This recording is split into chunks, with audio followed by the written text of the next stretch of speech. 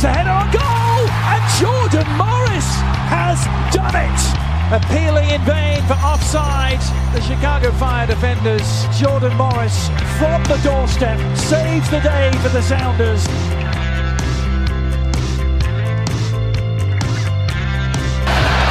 Cleared. A foot race the other way. Look who's running hard after defensively. Wayne Rooney, the net is empty. Big collision by the captain. That is unbelievable effort. Rooney putting one up. Acosta. Header. Goal. Hat-trick. Acosta.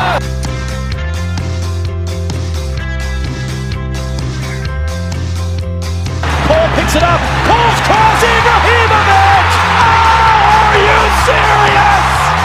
It doesn't get much better than this, folks.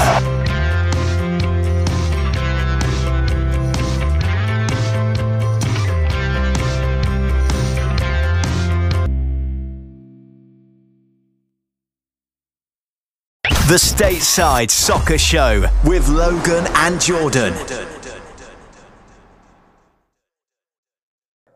Hello and welcome to the Stateside Soccer Show. My name is Jordan Wiegand, and I have with me today, as always, Logan Stump. Always. How's it going? You're the Professor Snape to my Lily Potter.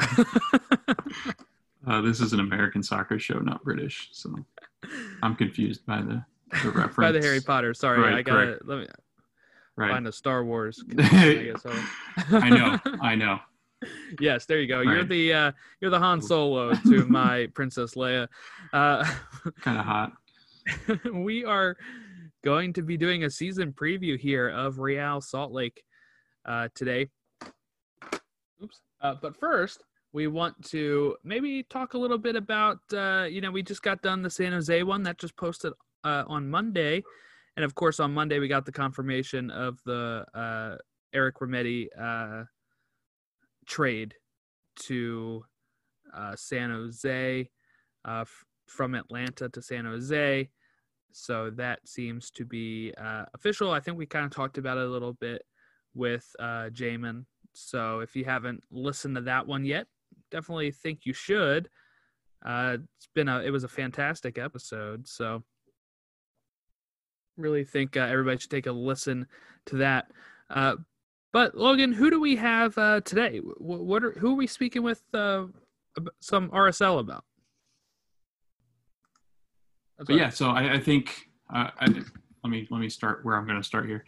Yeah, we're interviewing Jake Simons, I believe, of RSL Show, which is in Sandy, Utah, I guess. I've not heard of Sandy, Utah until I started really focusing in on Real Salt Lake, but it should be pretty fun. I think there's a lot going on with RSL. I think there's, a ton of stuff going on culturally with the team. I think there's a lot going on with ownership. And I think one of the things that we'll key on is it's a team with, I think, some promise. They had some dominant stretches there for a bit when we first get the ownership that comes in. It's almost like he destroys it. So I think that it'll be interesting. I definitely am excited to see what he says about the culture and about the team that's kind of going through this rebuild in a way that not many teams are. I think the image, I think the actual culture, and we've talked about Houston, we've talked about Austin that are going through a different kind of rebranding, but I think this is something that's going to take over a lot of the spotlight as soon as they get a new owner. All right, well, let's go ahead and welcome them in now. And we are back here with Jake Simons from the RSL Show. How are you today? I'm pretty good. Thanks for having me on. Thanks for jumping on here. So, it seems like this is a kind of a big off season for the league so far as a whole, but also if we just kind of jump into how did you start covering RSL and how long have you been doing so, and where can people kind of find you if they wanted to follow up on this?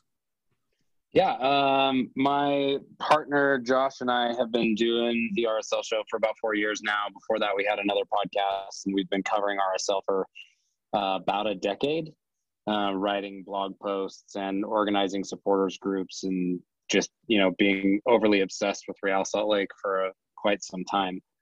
We are on all of the social at RSL Show, and you can find our podcast on Spotify, Apple Podcasts, and all your favorite podcast apps. It's just the RSL Show. Awesome. Yeah, so that was like probably not long after they won MLS Cup then, right? If it's been a decade? Yeah, that was kind of one of the things that I think got us started. It's actually right around when Josh and I met and became friends, was kind of that 2010, 2011 timeframe. And we immediately started covering the team. I a little bit more so than he at the time. I was writing for my own blog and then started writing for the RSL Soapbox with our good friend Matt Montgomery, who is the managing editor over there. Written a couple of things for RSL.com, written some things for the Salt Lake Tribune here locally. And it just kind of threw us into podcasting. And podcasting started off with just a bunch of our friends sitting around a table, just having fun, I would say. It was a terrible, terrible, terrible podcast in about every way that you can possibly imagine. The production value was very low. The content was atrocious, but it was fun. We took about 1.5 years, 2 years off from podcasting after that one kind of died on the vine. And then there was a really cool opportunity to take over a show that had been started by Chris Anger and Scott Black here in Salt Lake called the RSL Show. And we had always thought that it would be really cool to do a more news-oriented, opinion-oriented podcast. And it was kind of slow growing until the last couple of years. And the last probably 2 years, 2.5 years, it's been pretty gangbusters. We've honed in on our shtick, have a studio now, and we're trying to make some really big moves. We had a lot of plans for 2020, and that all kind of got undercut with COVID. And so now we've had more time to plan, and we understand a little bit more of what is doable in this new reality. So we're trying to get as many things as we can done to provide as much insight to fans of the team as possible. Lining up interviews, working on other shows. We're really trying to engage the Spanish-speaking market, help the team grow there a little bit more. That community has been left by the wayside a little bit over the last couple of years, so we want to help re-engage people there. So we're trying to do a Spanish-speaking podcast and try and grow a little bit of the network and get more RSL out in the Salt Lake area. Well, I'll tell you, Logan and I have the fair share of, this is not the first podcast we've done together. So we kind of know all about that, starting off, while we could just kind of start this one, but like our earlier works not being, up to what we're hoping this one is. It's just a growth opportunity, right? You learn. Yeah. And it's funny with the, that RSL LA Galaxy MLS Cup final is really one of the first ones I remember watching on TV. I started following the league probably more so on TV around 2009. Before that, it was like I went to MLS Cup 2007 back when they held it at like neutral sites, and it was in DC, and I'm in Maryland, so that was like only an hour and a half away, and I saw like Houston versus New England Revolution. But other than that, I just really remember watching that RSL LA Galaxy matchup there, going to penalties, and from then onward, I started following the Philadelphia Union in 2010 because they were just entering the league, and that's again only like an hour and a half away from me. So it's really cool that that was a good final.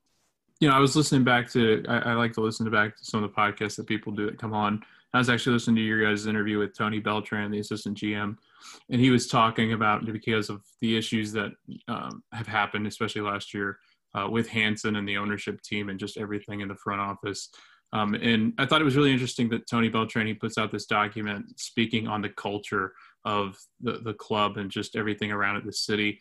I just wanted to get your perspective. What is that like? What's that city like when you're talking about the fans and the community that comes together to watch RSL?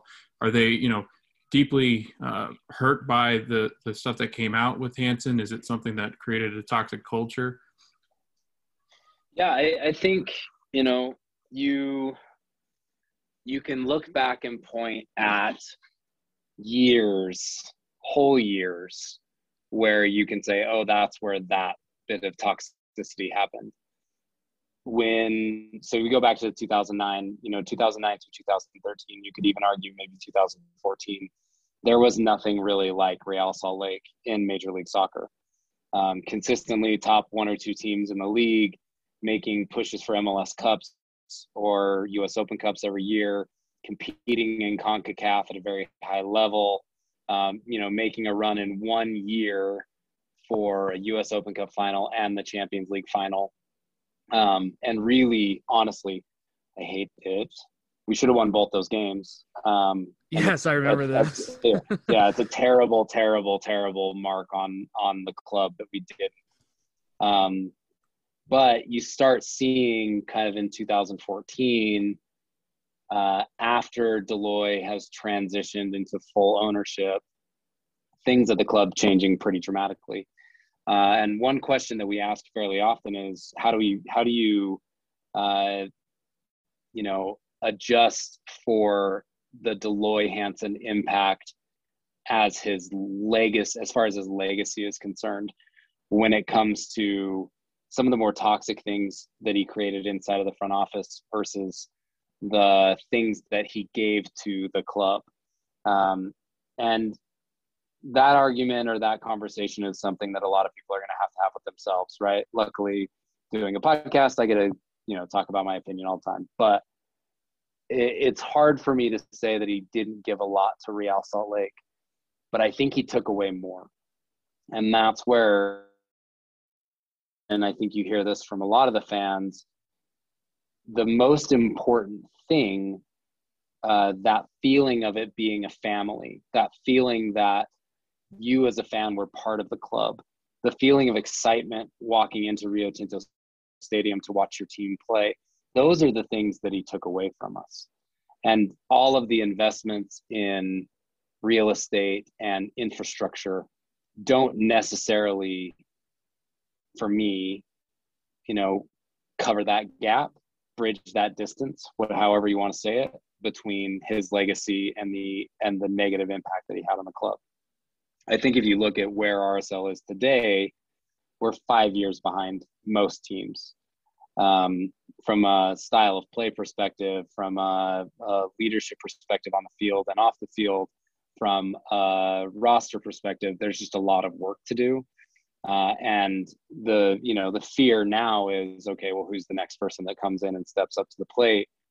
And is that person going to be the person or persons that are able to rekindle the fire and get RSL back up to where all the fans want it to be?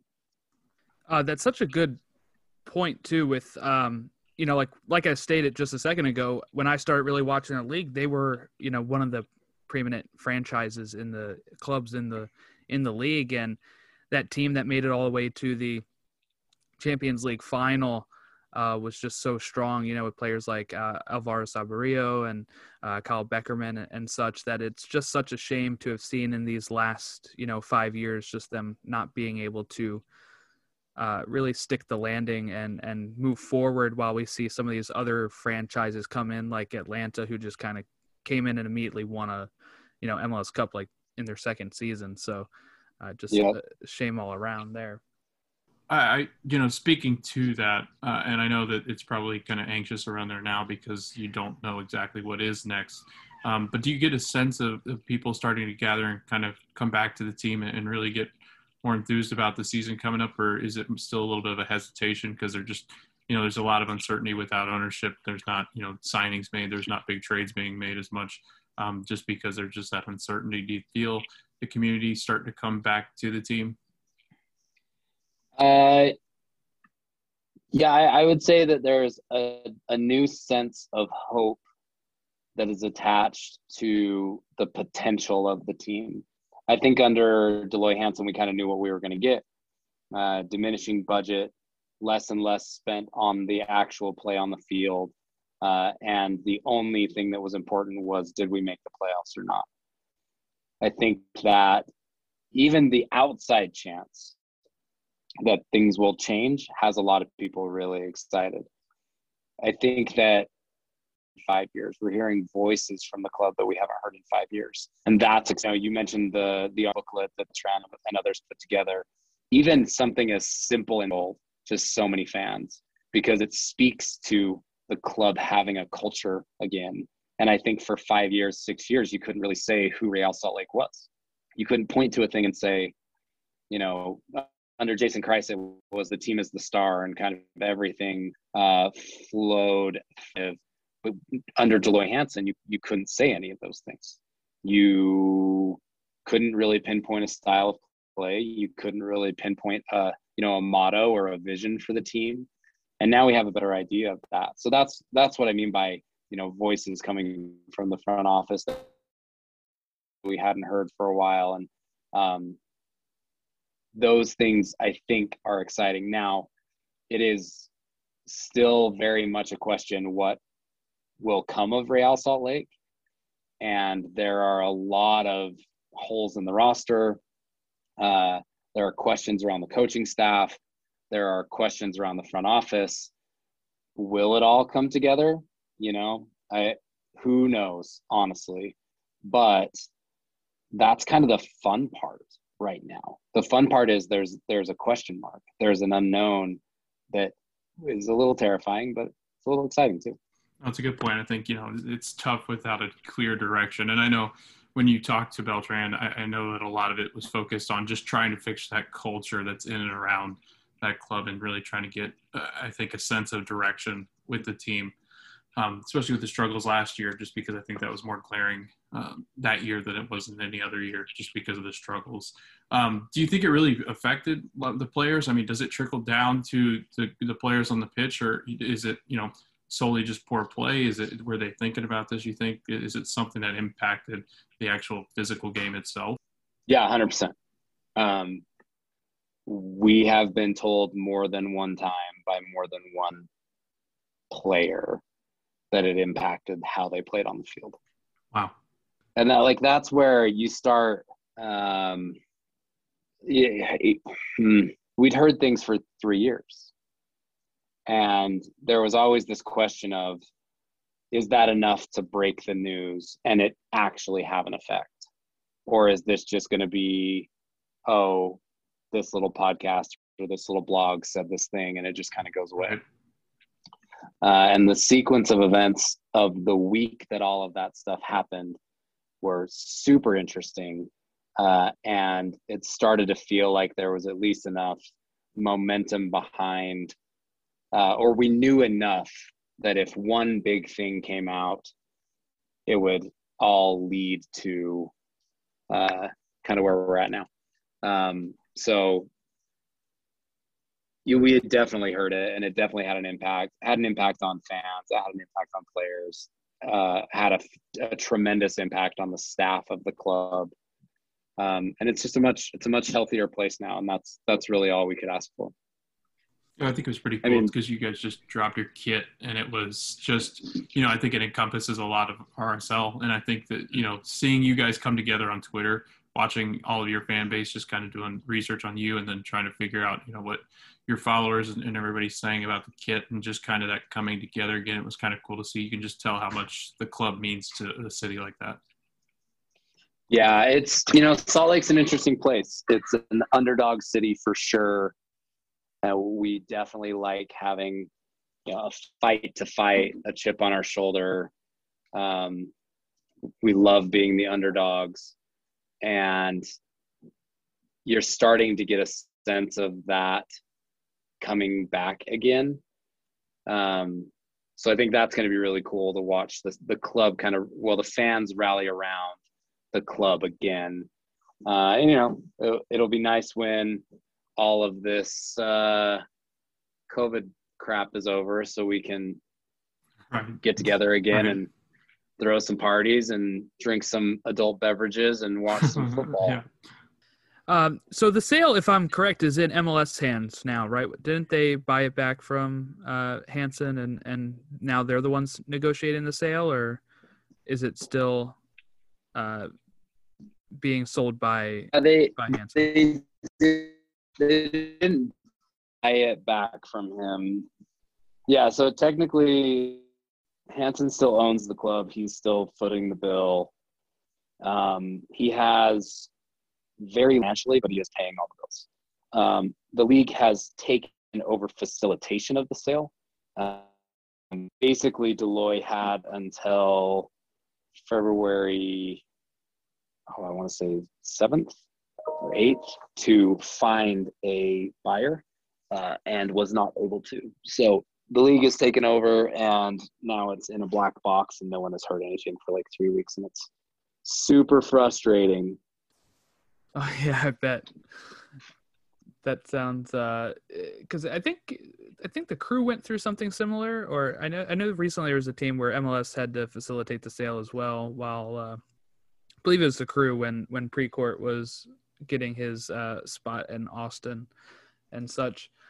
But there have been some signings, at least, or rumors of signings coming up here. There's talk for the attacking side of the ball of adding Bobby Wood from Hamburg once his contract runs out over there. It seems like he's been around a while, but he's still only 28 years old, but hasn't really been featuring a lot over in Hamburg recently. Do you think this is a good move for probably like both parties to kind of, Bobby to get out of his situation, come to MLS, and for RSL to gain another attacking talent? Yeah, I think Bobby Wood is actually exactly what RSL needs right now. And RSL is probably exactly what Bobby Wood needs right now. Not getting a lot of time, like you mentioned, some differences with the head coach, it seems. From everything that we have heard, he really wants to try and get back into the national team conversation. So he needs to get minutes, he needs to score goals. And for RSL, we need a striker that is fired up, that is, a finisher that can create chances for themselves, and frankly, somebody who wants to play for us. In some historical context, Damir Kreilach and Bobby Wood played together at Union Berlin, and Bobby had a phenomenal season, and Damir had a phenomenal season. So we definitely want them playing together again to see if they can reignite some of that connection. I think when you look at what RSL has had in the 9 for the last 4 years, almost anyone would be an upgrade. So that it is Bobby Wood, even an out of form in air quotes or not seeing a lot of minutes Bobby Wood, it's something that we're very excited about. For Rubio Rubin too, he was just signed from San Diego. He kind of had one of those careers. I feel like back in the early 2010 teens or whatever, he was kind of somebody that we'd always hear about as an American abroad back before we had all these Americans playing over there, and he just never kind of lived up to what people probably thought he could be. Do you see this as just kind of like depth, or do you actually think Rubio can start some matches for RSL as well? I definitely think he'll push. When I think about Rubio Rubin, it is a depth play, but we need depth that can push the starters 4 minutes. What I would love to see is a healthy rotation. We talk about this a lot in the RSL world. We always have these teams where you have a ton of depth and then nobody else ever plays besides 12 players or 13 players. So I'd love to see more opportunities for guys like Rubio Rubin to step up and make an impact. And the other hope there is that if things are working well in Major League Soccer this year, at a minimum, players like Rubin can play down to the Monarchs and get some minutes if there's not a ton of minutes to be had in the first team. The likelihood is that Rubin will see a fair amount of minutes, I think, when I look at our roster. Cool. Yeah. I wasn't really sure with how he played in San Diego. It looks like he actually had 7 goals in 5 appearances, which is, pretty decent under Landon Donovan's team. But also the loss of Corey Baird then moving to LAFC, which might be just a you think that's best for both sides as well here while he kind of struggled recently to kind of maybe part ways and see if, especially if you can get Bobby Wood in there as well. Yeah, I have a lot of respect for Corey Baird. Had a phenomenal season, his rookie season. And then just kind of floundered, honestly. And we go back and forth talking about if that's a style of play thing or if it's a coach issue or if it's a personality issue with Corey. And the biggest thing is, I think for him, the best thing was a change of scenery. I hate that it's for LAFC, but wish him nothing but the best except against RSL. I hope he never scores against us. And don't tell his dad that I said that, because his dad is a very nice guy and we like Sean a lot. I'll tell you, LAFC always seems to, like when they were able to just pick up Bradley Wright Phillips, out of nowhere, and then Columbus picked them up now, and it's just kind of like, how do some of these other teams not get a chance to sign these guys? Yeah, it's a very good question. I will say we got paid way more than I think that Corey Baird is worth. So we'll take that money and run to the bank every single day. Not mad about that at all. So, yeah, I mean, LAFC, they have money to burn, and we are glad to take it from them. It's interesting with the Bradley Wright Phillips thing, because that's a player that we had wanted at RSL before he went to LAFC, and I would have said I'd love to have him here this year. So it is kind of curious how some of those things end up most of the time. So switching gears to the defense, I know there's a lot of mention and just reading through articles and different things and watching the coverage of the team. Kyle Beckerman's retirement, and then to follow Onua. Those two are pretty solid leaders, I guess you would say, probably in the locker room. How big of a hole does that leave in the locker room? I know Onua's played more obviously on the pitch, but Beckerman had such a huge run there with RSL and was such a leader culturally and in the locker room, and I imagine on the pitch too, is just a huge loss. Where do you guys turn? I mean, who's going to lead this team? Who's going to, where are they going to find leadership with a culture that seems to be a little bit fractured? Very good question. Damir Kreilach and Albert Rusnak, I think, are the ones that you immediately point to. And Albert is more of the, lead by example kind of guy, where Damir is a little bit more vocal, a little bit more involved type player leader. But frankly, that's why Pablo Mastroeni joined the team, according to every report I've read and people I've spoken with. He is going to be the guy that drives the culture. And it's an interesting choice, bringing a lifelong Colorado Rapids player and head coach into the Real Salt Lake organization. But I would argue that there's probably not a better person that we could have gone and gotten right now to drive some kind of culture in the locker room. And I throw up a little bit when I say that, but I'm really interested to see what he can do for the culture of the team. I also think that bringing in a new technical director and some of the other staff changes will really help drive the culture. And then you hope that Damir steps up, right? You hope that, Albert is likely to be the captain wearing the actual band on the field. But I think that if you don't have 2 or 3 guys on the squad who can act like captains, then you're in trouble no matter what. So that's kind of the hope. The hope is that it drives from the coaching staff and then leads into Damir and Albert on the field. was going to say Beckerman's also going to be missed for those killer hairstyles. So that's got to be a departure there. So we will miss his dreadlocks very much, but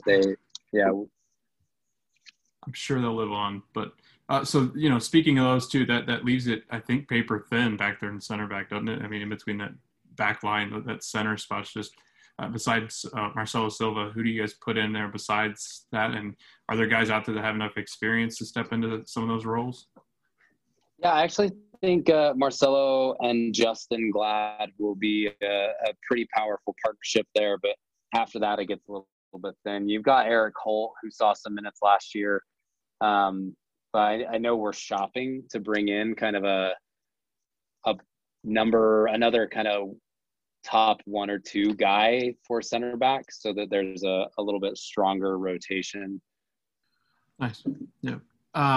And then my last one on the defense, Aaron Herrera, watching him play against Trinidad and Tobago was short of, I think you guys were talking about it where Vines got all the attention, which I agree with the fact that Herrera didn't get any, and I think he played a lot better than Vines did.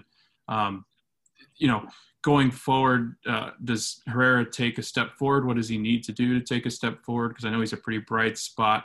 And then, what's the future hold for him? Because it does seem like he's getting some attention from Europe and different places around the world. Yeah, I think Aaron is arguably top 3 right backs in the league right now, and generally goes pretty unnoticed. Last year, or the year before, that he almost scored that volley from half field. It was 19. So in 2019, he almost scored what I would argue would have been the best goal a right back has ever scored in the history of Major League Soccer. But we love Aaron. We just want to sell him. And that might seem a little bit weird, but we see how talented he is and how valuable he is for the club. And part of our model has to be developing players like Aaron and then selling them to Europe in order to get the capital that we need to go and buy players in the international market. We have to have that kind of, Southampton style model. I would hate to lose Aaron Herrera. It would be a massive loss for us. But at the same time, I think he's hitting his prime, for moving to Europe, and with some interest starting to show, and the national team appearance, you only hope that he gets more national team appearances so that he can be seen more internationally and potentially get a move to somewhere in Europe. I think that's what he wants. And, as a lifelong RSL guy, we would support him, finding that opportunity that I think a lot of kids want to go chase. As a Union fan, I totally understand where you're coming from, because we kind of did the same thing with Brendan Aronson and Mark McKenzie, where, we've really valued them, but we also wanted to make sure we established the pipeline that helps get other talents in the Philadelphia area want to come to the Union. So that way we can sell them onward, and they can play first team minutes and move on, and they don't have to worry about, taking like the Pulisic path of having to move overseas at like 16 years old or younger, away from everybody, and, living with only like one parent or something overseas while you're trying to break into a team like Dortmund. But instead playing in your local area, being able to stay with family, getting the first team minutes, maybe winning trophies the way that Brendan did with the Supporter Shield, and then being able to move on. So yeah, I can definitely see where you're coming at there, because it does sound funny, like we really value him, but we want to get rid of him. But it's establishing the pipeline, and also, like you said, getting the capital, and hopefully being able to, especially with the way MLS has sometimes not allowed some of these younger players to go over there at times. So we've seen it kind of with Aaron Long at New York, where they're really only letting their players go to one of the to the Red Bulls teams. And that's causing a little bit of a issue there as well. Yeah, that'll be one of the next kind of big growing up moments for the league and teams in the league. They're starting to say that MLS is starting to be a selling league, and you can only hope that that's actually the case. All right, so last question for you before you head out here. What would be a good season for RSL this season? Oh, that is a really good question. I'm trying to keep my expectations really low. I think a good season for RSL would be if by, I guess it would be August probably, we can talk about the style of play that RSL is consistently playing. And that in that sentence, you can say the words attractive and attacking. I think that to me is success this year. I'm really looking at RSL as a 3 to 5 year rebuilding program right now. So on the field, if we make the playoffs, I'll be super happy. If we make a run at any kind of silverware, I would be even happier. But I really just want to see RSL back to playing attractive attacking soccer. So just for clarification, even if they missed the playoffs but played better soccer, that would be a success in this 3 to 5 year project that you're looking at. Yeah, absolutely. Okay. I honestly do not care about the playoffs. I think that the playoffs is a sort of a false feeling of success because so many teams make the playoffs. Yeah, like you can trip backwards into the playoffs like we have the last, we did that in 2017, 2018, and 2019. We fell backwards into the playoffs and people were like, oh, we did it. Great season. No, it was not a good season. We didn't play well. We didn't like, but if you want to talk about the playoffs, are you in first or second in seeding? Did you roll into the playoffs with ease, or were you literally waiting for other results to fall on decision day to determine whether or not you would actually be in the playoffs? Right. So it's a much broader, longer conversation around what success actually looks like. And I think a lot of it points back to the RSL Way document that you alluded to, that Tony Beltran had a hand in writing. And we're going to be looking for a lot of those things.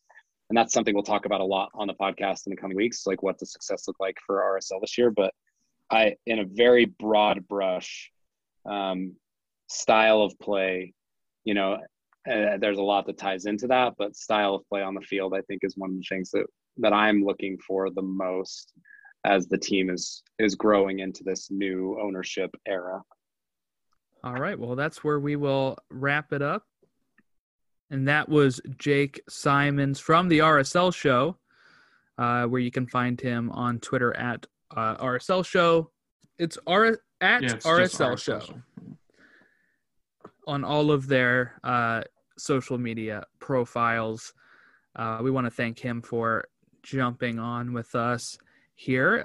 Logan, what was your biggest takeaway? And I'll tell you mine after this. What was your biggest takeaway about RSL, and not just in the research you did, but also with our conversation with Jake? Yeah, I think he brought up an interesting point. I really like the idea that, to fix that culture, it's going to take a lot from the organization. There's some interesting quotes that he had that he was talking about the culture being toxic and that community being a community that relies so heavily on a successful team, I think. And a team that, and by successful, I mean just a team you can be proud of, a team that you can walk into their stadium and know that you're going to watch a team that you can be proud of their morals, be proud of how hard they're going to work. But from what he said, having conversations with people inside the club and the organization, there just didn't have that same kind of feel to it, a tight-knit family feel that you really get from that area and region in the United States. It's tough because culture is a tough thing to build. I think they're on the right path, and like he said, I think Tony Beltran, who releases that document, who is the assistant GM, really does a good job of laying out exactly what that looks like. You laying it out and putting it on paper is one thing, but to try to get rid of some of that stuff, I'm sure that there's still some leftover resentment from different people with the club. And I think that that's going to be tough for any new owner that steps in there. But again, I think the biggest takeaway Jake was trying to convey with, talking about it, I think, is that culture is coming. It's just a matter of, how they're going to build it and what they're going to do to build it. I mean, I'm looking at the bottom of the Western Conference right now, and I'm seeing teams like Galaxy, Real Salt Lake, and Houston Dynamo, and those were all teams that were, up in the top of the Western Conferences and stuff when I started watching. So it is very strange to see. I don't want to say I have like a soft spot for RSL, but like I said, it's one of the first MLS Cup finals I watched on TV. And then, in the 2009 or 10, whatever year they would have done the Champions League for that, they made the finals. They could have won those two legs. And I remember just knowing so much about the team back then and not really knowing much about them right now. And what kind of took me by surprise is that actually just playing better soccer would be a successful season for them, because I'm so used to having them, near the top. But I guess it has been, 5 years since they've kind of been able to do that. So that's where I kind of, was kind of shocked at that. But I can kind of understand, like you said, there's so many teams that make it into the playoffs in MLS at this point that, like we talked about, San Jose we just talked about them, on Monday. They just kind of fell backwards into the playoffs. And while they pushed SKC, they were just not a consistent team. And it didn't really do anything more for them just for having that one extra game, and taking SKC to penalties, which would have been a huge upset if they won, but they didn't. Tim Melia stepped up, made 3 penalty saves, and they couldn't convert one.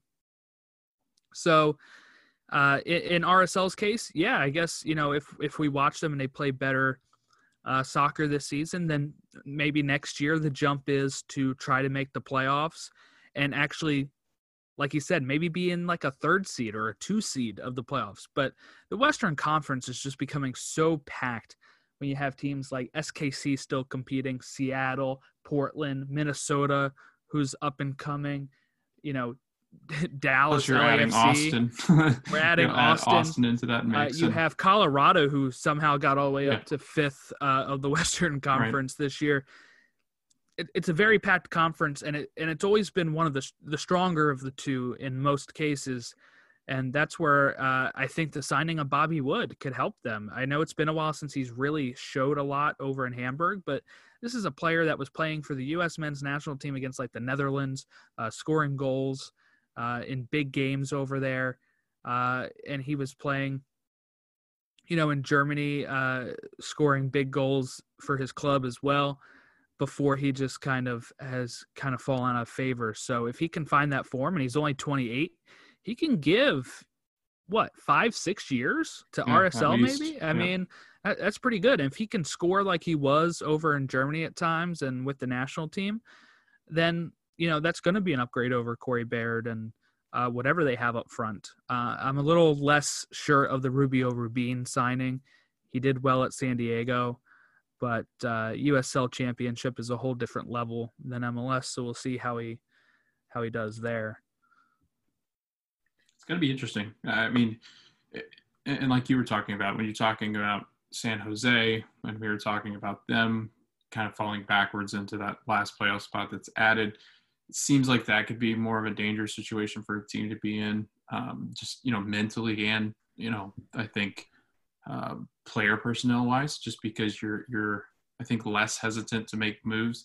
Whereas I feel like RSL's like, oh my gosh, like we have to build it up again. This is not acceptable. Yeah. Well, this is. I can see what he means. Yeah, I mean, look at San Diego. I mean, San Jose. They haven't even filled their defensive spots that they really need, and they could actually fall out of that final playoff spot without a problem. I mean, and their reliance on Wondolowski, I think you don't have that with RSL. At 38 years old, that could be a problem. So it'll be interesting.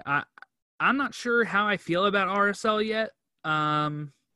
If they wait until the summer for Bobby Wood, they have to really tread water before then, but usually with the way that it works with the playoffs right now, a lot of teams are not out of it until a few weeks before deadline day, or a few, so if they have to hold off to the summer for Bobby Wood to come, and he comes over here and is able to light it up, then that could be the push. Like I've said with Seattle, when they had Nicholas Lodeiro come in like August and physically like pull them over to a playoff spot with Brian Smetzer as their coach, and then they get MLS Cup that year, So sometimes those summer signings can really propel you, and usually you're not out of it at summer anyway, like mathematically.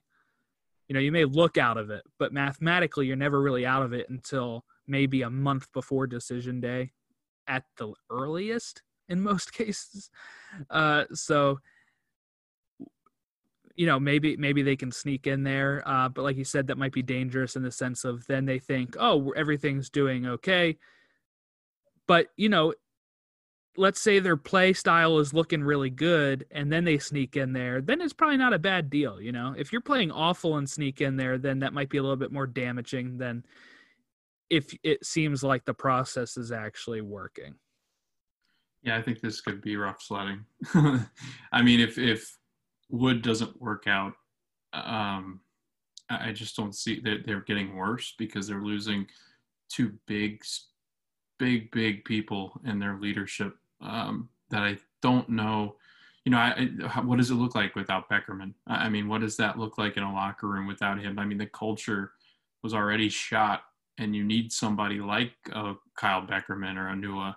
Beckerman's been there the whole time. Right. I watched RSL. It's nuts. He's been there forever. Long he's been there. He's a legend. I mean, if you read through a lot of this stuff and you see the different videos that were posted by RSL, you just see how much of an icon that he truly became. And when you don't have somebody like that anymore, that's a big gap to fill. I know it's, he didn't play but I think 6 or 7 matches last year, but he just, that's a spot that just doesn't, it's not somebody you just replace in the locker room. That's going to be a big miss, I think, just having that stableness of him, and then Anua, actually being on the pitch, just anchoring some of that defense it's going to be tough.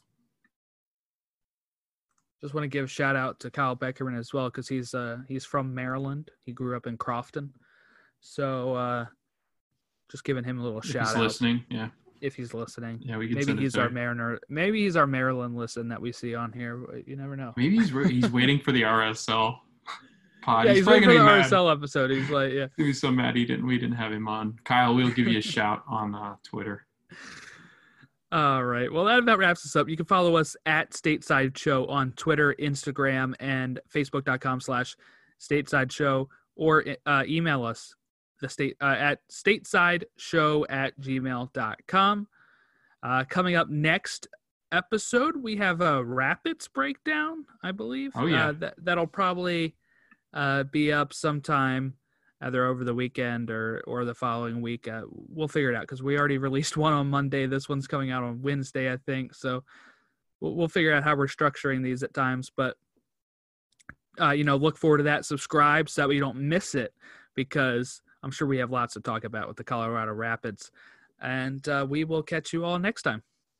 Kamara throwing his body in. It's going to fall for Ibrahimovic. Oh, come on! Come on! Thank you for listening to Stoppage Time Soccer Show. We hope that you continue to listen to our show as we recap the U.S. men's national team, Americans abroad, MLS, USL.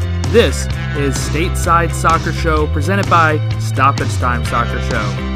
Have a good one.